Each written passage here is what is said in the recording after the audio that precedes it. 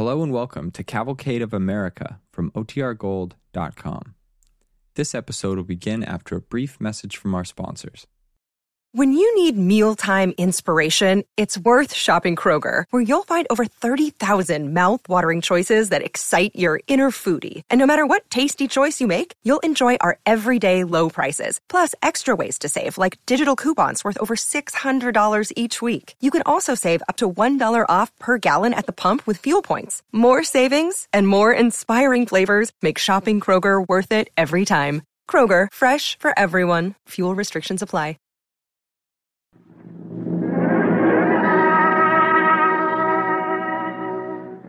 Starring Louis Bromfield in Feast from the Harvest, a Thanksgiving play on the Cavalcade of America, sponsored by DuPont, maker of better things for better living through chemistry.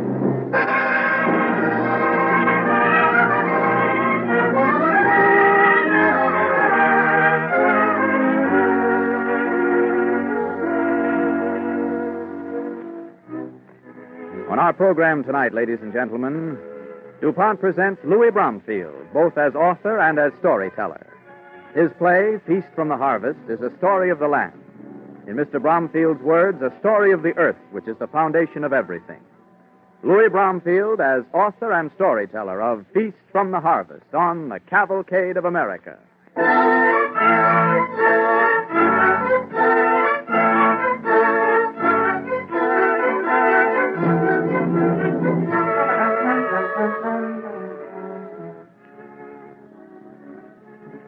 This is the story of a family, and of a valley, and of a piece of land, somewhere in the wide, rich expanse of these United States. The story has no hero, no heroine. It's a story about people. It is about the American people, who in the past have been, and in the future must be, everything this country is and can be.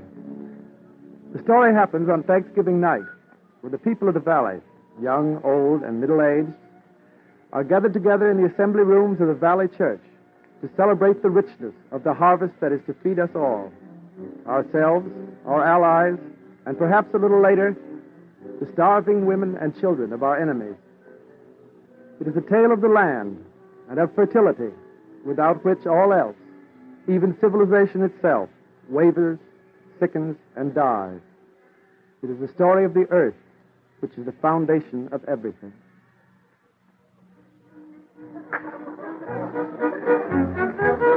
Doing balance all round and round and all.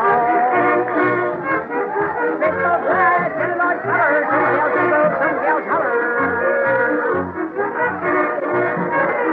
Don't hang forward, all balance louder, don't you fall. Take to your places.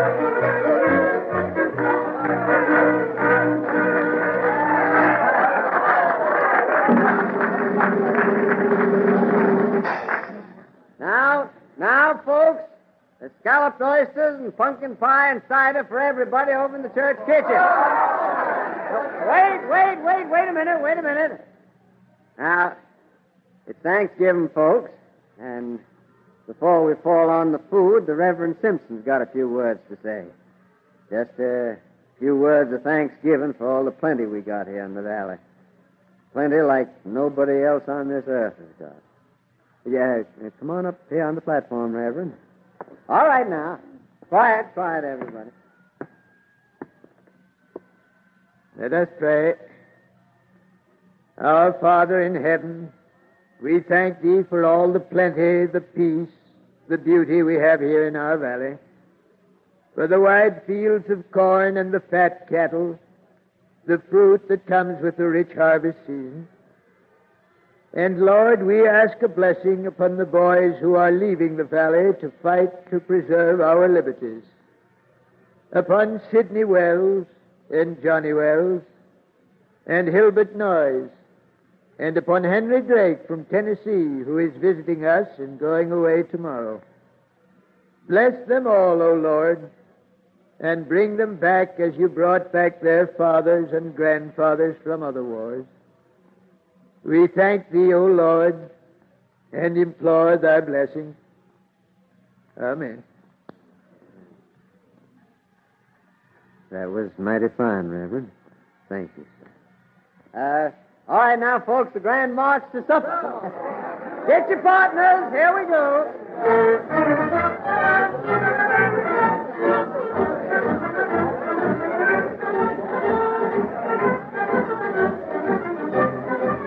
That was nice of the preacher to ask a special blessing for you, Henry. I sure appreciate it. And everybody's mighty nice to strangers up here. We'd better go and eat. Oh, I don't want to eat right now. I'm not very hungry. Can you wait? Sure, I can wait. What's the matter with you tonight, Henry? Oh, it's such a pretty night. Moonlight and all. Seems a shame to waste it inside. It's a mighty pretty night. Well, what do you want to do? How about going outside for a little while? It's not cold. Your coat's right there on the wall. I'll get it. Oh. Well, what's the matter, Mary? Aren't you and Henry hungry? Oh, we're just waiting until the others get served. Here's your coat, Mary. Oh, you're going sparking, eh? Well, ain't no reason why a young soldier shouldn't go sparking with a pretty girl like Mary. There's been a lot of sparking right here in the Valley churchyard. Oh, leave us alone, pal. You know, that's where I got my wife, just outside there. Now, take good care of her, young man. You bet I will. She's a mighty pretty girl. Good luck. Come on, Mary. Wish Cal had let us alone. Oh, he didn't mean anything. It's just mankind like.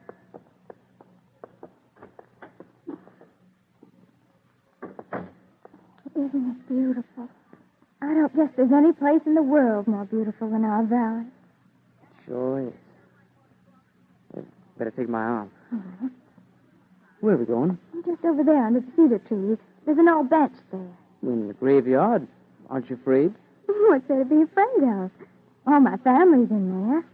My grandfather and my great-grandparents, and way back beyond that.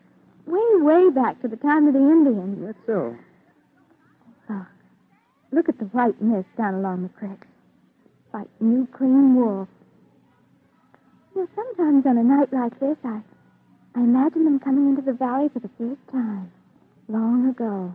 The first settlers coming up the valley down there where the mist is. Don't it scare you? No, Henry. Oh, there's an owl. Down in my country, they say you better turn your shoe over tonight or you'll have bad luck. Silly. You know, you're a funny girl. But I kind of like that. Even if you aren't afraid of ghosts. Mary. What, Henry? What? Cat got your tongue?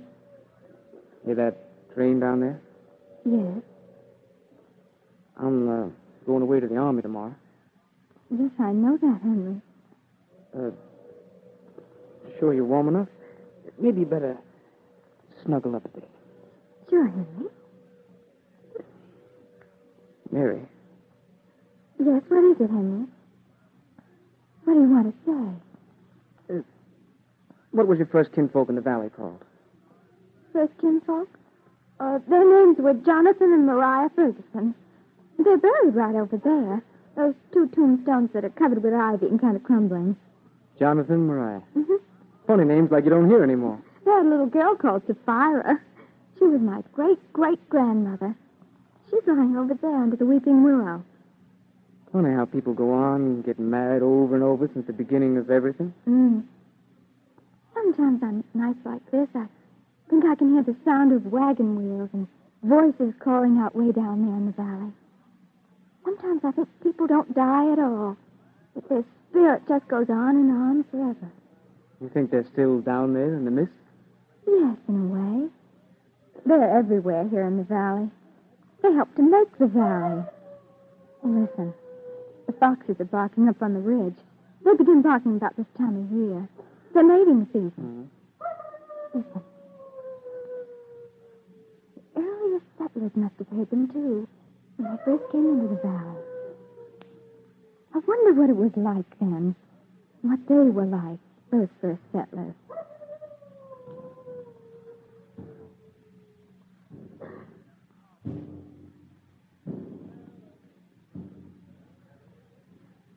A boy and a girl, looking down into the mists of the valley, where long ago the first wagon train of settlers moved into the richest country on earth. So came the family of Jonathan and Mariah Ferguson out of the east. Listen. You can hear the singing of Solomon, the Negro who rode with them, a freedman coming into the new wilderness. Beneath the wagon swing crates of live ducks and chickens, and behind them follow 2 cows, a young bull and a pair of goats. In one wagon rides a woman. She is nursing a baby. Another child, a boy of 6, rides at the back of the wagon, peering out. He is watching for birds and deer and chipmunks as the wagons move along the tunnel of green, dappled with the sunlight of the warm, kind months of June. A man and a boy guide the teams of oxen with long poles. One is a hired man called Ezra Pulsifer, and the boy, 15 years old, is called Ezekiel. These are good people, strong people, religious people. What you see is something out of the Old Testament. The story is as old as Moses, as old as time itself. This is the beginning of America. Listen. You can hear the man and boy with the long poles calling out to the faithful beasts which have drawn the wagons for long weeks over the trail. Hi, Buck.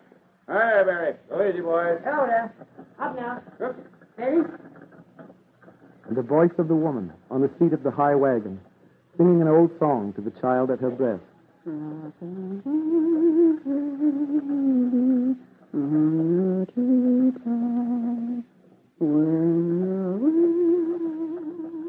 You can see a little girl, dark-haired, gypsy-eyed, running along beside the wagon in her long skirt. She carries a bright feather in her hand and a little bag made of cotton cloth. She has walked beside the wagon all the way from Maryland because this new world is a wonderful place, filled with wonderful things. Wait, Ezekiel. Stop the wagon and let Sapphira come up. Hold up. Hold there. Hold up there. Hold up now. It's fine. I'll give you a boost up. Here, give me your hand. Oh, look, Mammy. Look at the feather I found. What is it? Oh, it's an eagle feather. A feather from the golden eagle. What have you got in your bag? Oh, lots of things, Mammy. Look, a stone. It shines like a diamond. It's quartz. And a sharp stone. I found it at the creek. Look, I cut my finger on it. That's an arrowhead. The Indians make them. Will we meet any Indians, Mommy? Perhaps. I hope not. When can Pappy and I catch some more fish? You'll have to ask your father. Perhaps that's the next stream. Are Indians terrible, Mammy? Do they scalp and burn up people? Oh, you mustn't think about such things, Sapphira. Hush now. Let the baby sleep. And up ahead on a mare called Belle rides the father. His name is Jonathan Ferguson, and he looks Scotch like his name, with black curly hair and blue eyes. He is a big man, a strong man, a tough man who has fought Indians and the border people. He rides easily, a musket slung across the saddle, a knife and a tomahawk at his belt. He is no green traveler. He knows these hills and forests and marshes and streams. It is a rich country of green valleys and of hills, piled up by the great glaciers 200,000 years ago.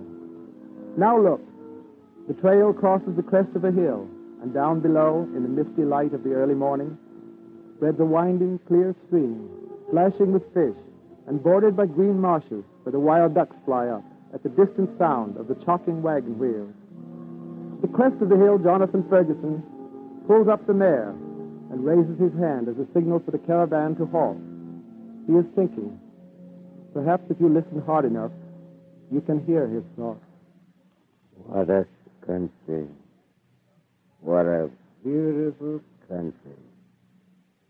You can see by the trees how rich it is. Makes a man believe in God. Mariah, look, there it is. What, Jonathan? Our place, where we're going to settle. There in the notch between the hills by the river. Oh, Jonathan. Our spring just beyond it. It's our new world. All ours, Mariah, for the taking. Come on, boys. We'll make it by evening. Hi, John. Hi, Ben. Come on, John. Come on, John. Sit, John.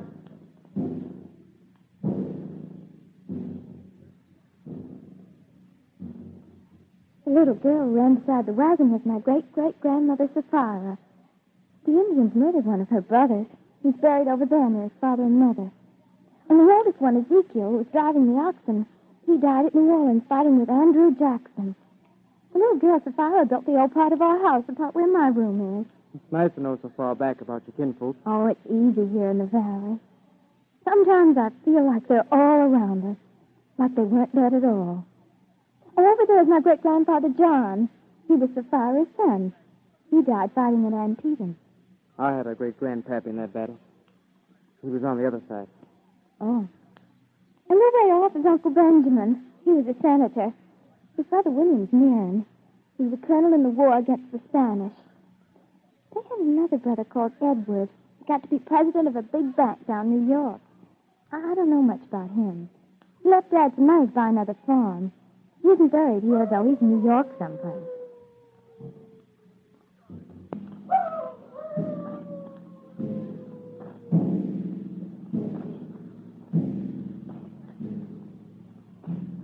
Mary is right. They are all there, about her, unseen in the moonlight and the misty valley. Jonathan and Maria, Sapphira and Sapphira's son John, who died at Antietam, and Benjamin the senator, and Edward the banker. They are all there because they are part of the valley itself, like the trees and the fields and the houses. They are a part of America. They are not dead so long as America lives. They can never die. They are all there watching Mary and Henry on the moss-covered old bench in the churchyard. If you listen carefully, you can hear them. You can hear Jonathan speaking, and Sapphira, and Benjamin, and all the others, there in the moonlight and the mist. Listen. Jonathan is speaking. Jonathan the hunter, the first one to come into the valley.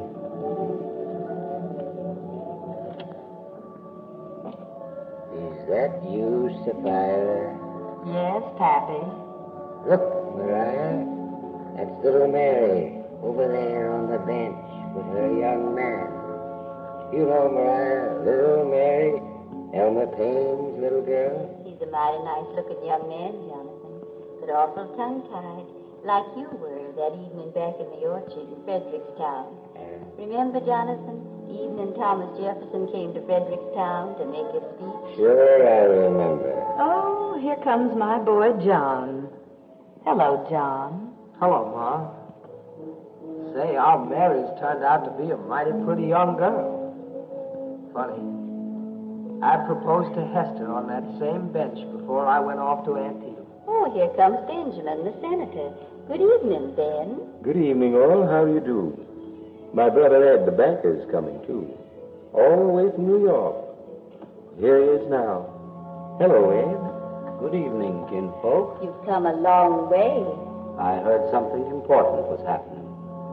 I heard the family was about to grow. Yes, they're over there on the bench. See? He can't quite get to the point, and she's too shy to help it. She's been telling him all about us. Maybe he needs a push. You were never shy, Sapphira. Not where young men were concerned. Get behind me.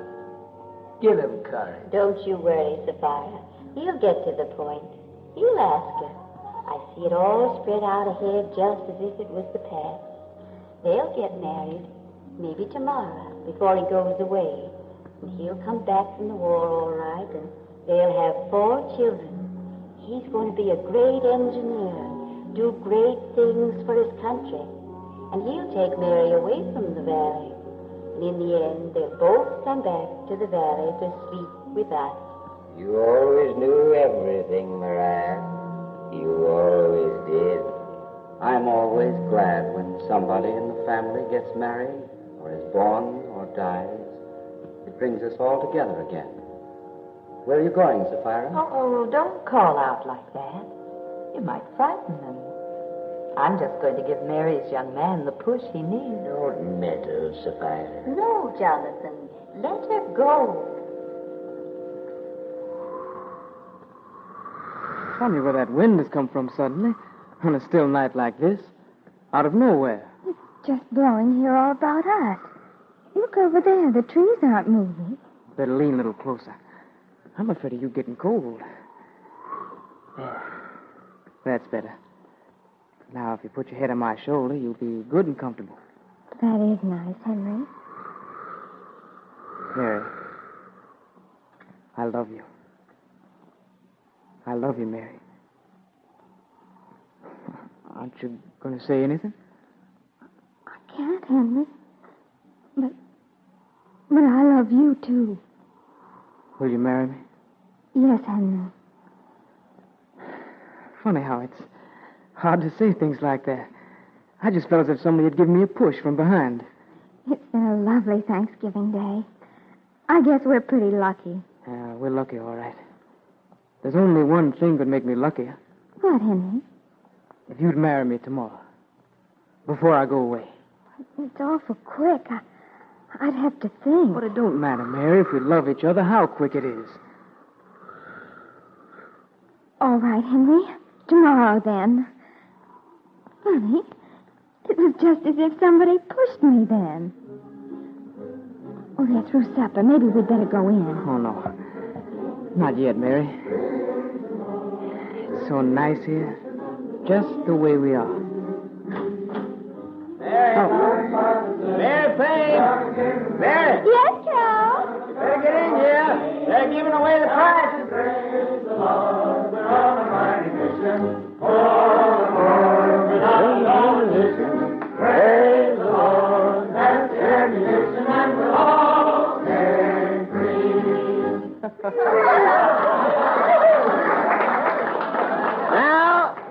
Now the prizes. Given by the Centerville News for those in Pleasant Valley who have done most toward raising food for the war effort. To Henry Harris, 1 war bond for the biggest yield per acre of soybeans. To Herman Nussbaum, 1 war bond for the best acre of truck garden. Here you are, Herman. To Maria Poldinsky, 1 war bond for the finest exhibit of home canned goods. Good for you, Maria. To Homer Beery, 1 war bond for the best yield on 1 acre of corn. 102 bushels. Great production, Homer. And finally, to Mary Payne, 1 war bond for raising with her own hands the finest steer in Pleasant Valley. And I just heard that Mary's got something else to tell us. Well, go ahead, Mary, and tell him. Well, go on, tell him. What's the matter? What are you scared of? You ain't ashamed, are you? Hey, back there. Close that door before we get blown out of here. All right, now tell him, Mary. Go on. All right.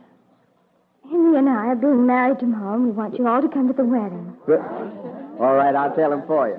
Mary and Henry are getting married tomorrow. And they want you all to come to the wedding. And now, before going home, we'll all join the choir in singing a good night hymn. All right, Ed, let it go.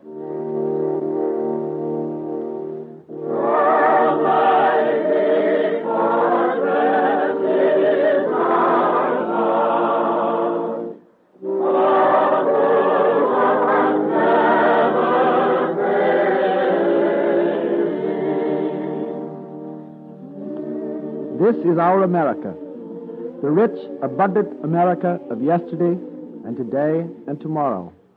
The America which will win this war and go on as a great nation, believing forever in the power and the rights of the people. An America made up of Mary Paynes and Henry Drakes and Maria Poldinsky's and Herman Nussbaums and all the others. The people loved by Thomas Jefferson and Abraham Lincoln. It is a great tradition, the greatest tradition the world has ever known since the beginning of time. Living in it, we can only go forward to victory.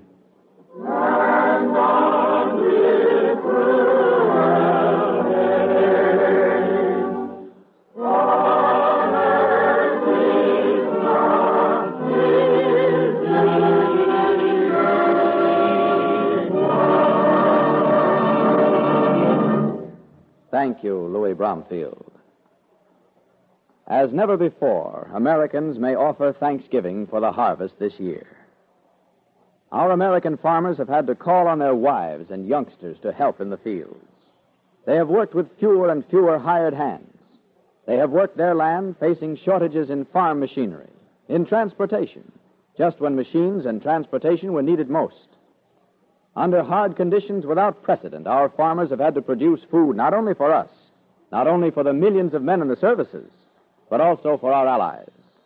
Somehow, working day and night, they have done the job, done the impossible. The harvest is in, the greatest harvest in our country's history. We may well bow our heads and give thanks this Thanksgiving Day. Farmers are also growing farm crops for industry, which industry is turning into products essential to the war effort. You may not fully appreciate this new increasing outlet for agricultural products. To carry at one time all of the products from farm and forest purchased by the DuPont Company alone in one pre-war year would require a line of 50,000 giant 5-ton trucks rolling bumper to bumper over 236 miles of highway. That is approximately the distance from Washington, D.C. to New York City. Today, there would be far more loads than that, and DuPont represents only one unit of America's industrial chemistry. Wood pulp and cotton linters, the fuzz that stays on cottonseed after the fibers are removed, are the sources of cellulose for the chemist. Cellulose goes into explosives, but it's also the source of cellophane, of rayon, of motion picture and X-ray film, of plastics and many other chemical products. Corn is another product of agriculture that is used by the chemist in making commercial dynamite, a basic product as essential to agriculture, mining, and construction as smokeless powder is to war. Flaxseed and cottonseed reach the chemist as vegetable oils, used in the manufacture of paints, varnishes, enamels, and lacquers, in making soap and many other industrial and household products. Industrial chemistry buys quantities of vegetable oils. Peanut oil is another one, used primarily by food chemists. This year, farmers have more than doubled their acreage planted to peanuts, from 2 million acres to more than 4. And today, every American farmer knows the soybean. America's 1942 soybean crop is estimated at more than 200 million bushels, which means something like 2 billion pounds of soybean oil. Through chemistry, soybeans become paint and varnish, medicines, glycerin, soaps, linoleum, adhesives, paper coatings, glue, plastics, and also food, salad oil, cooking oil, vegetable shortening, and even ice cream. From molasses and grain, DuPont makes industrial alcohol. Also from molasses and grain, DuPont obtains carbon dioxide, essential in the manufacture of dry ice to safeguard foodstuffs. From the same farm products comes the lactic acid used in the tanning of leather and other industrial applications. This partnership between American agriculture and American industry, especially the chemical industry, is working night and day to win the war and win it fast. These farm crops used by industry will, when peace is won again, serve more and more people as better things for better living through chemistry.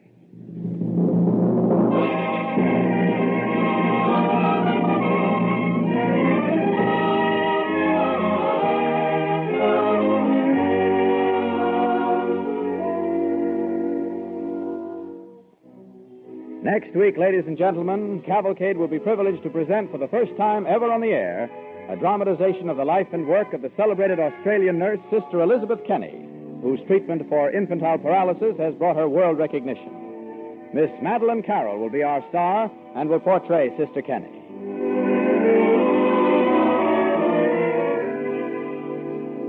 Be sure to be with us next Monday when Cavalcade presents a dramatization of the life and work of Sister Elizabeth Kenny, who will appear on our program speaking from Minneapolis, where she is now engaged in training nurses in her method of treatment. On tonight's broadcast, James McCallion played the boy, Charita Bauer, the girl. The orchestra and musical score were under the direction of Don Voorhees. This is Clayton Collier sending best wishes from DuPont. This program has come to you from New York. This is the National Broadcasting Company.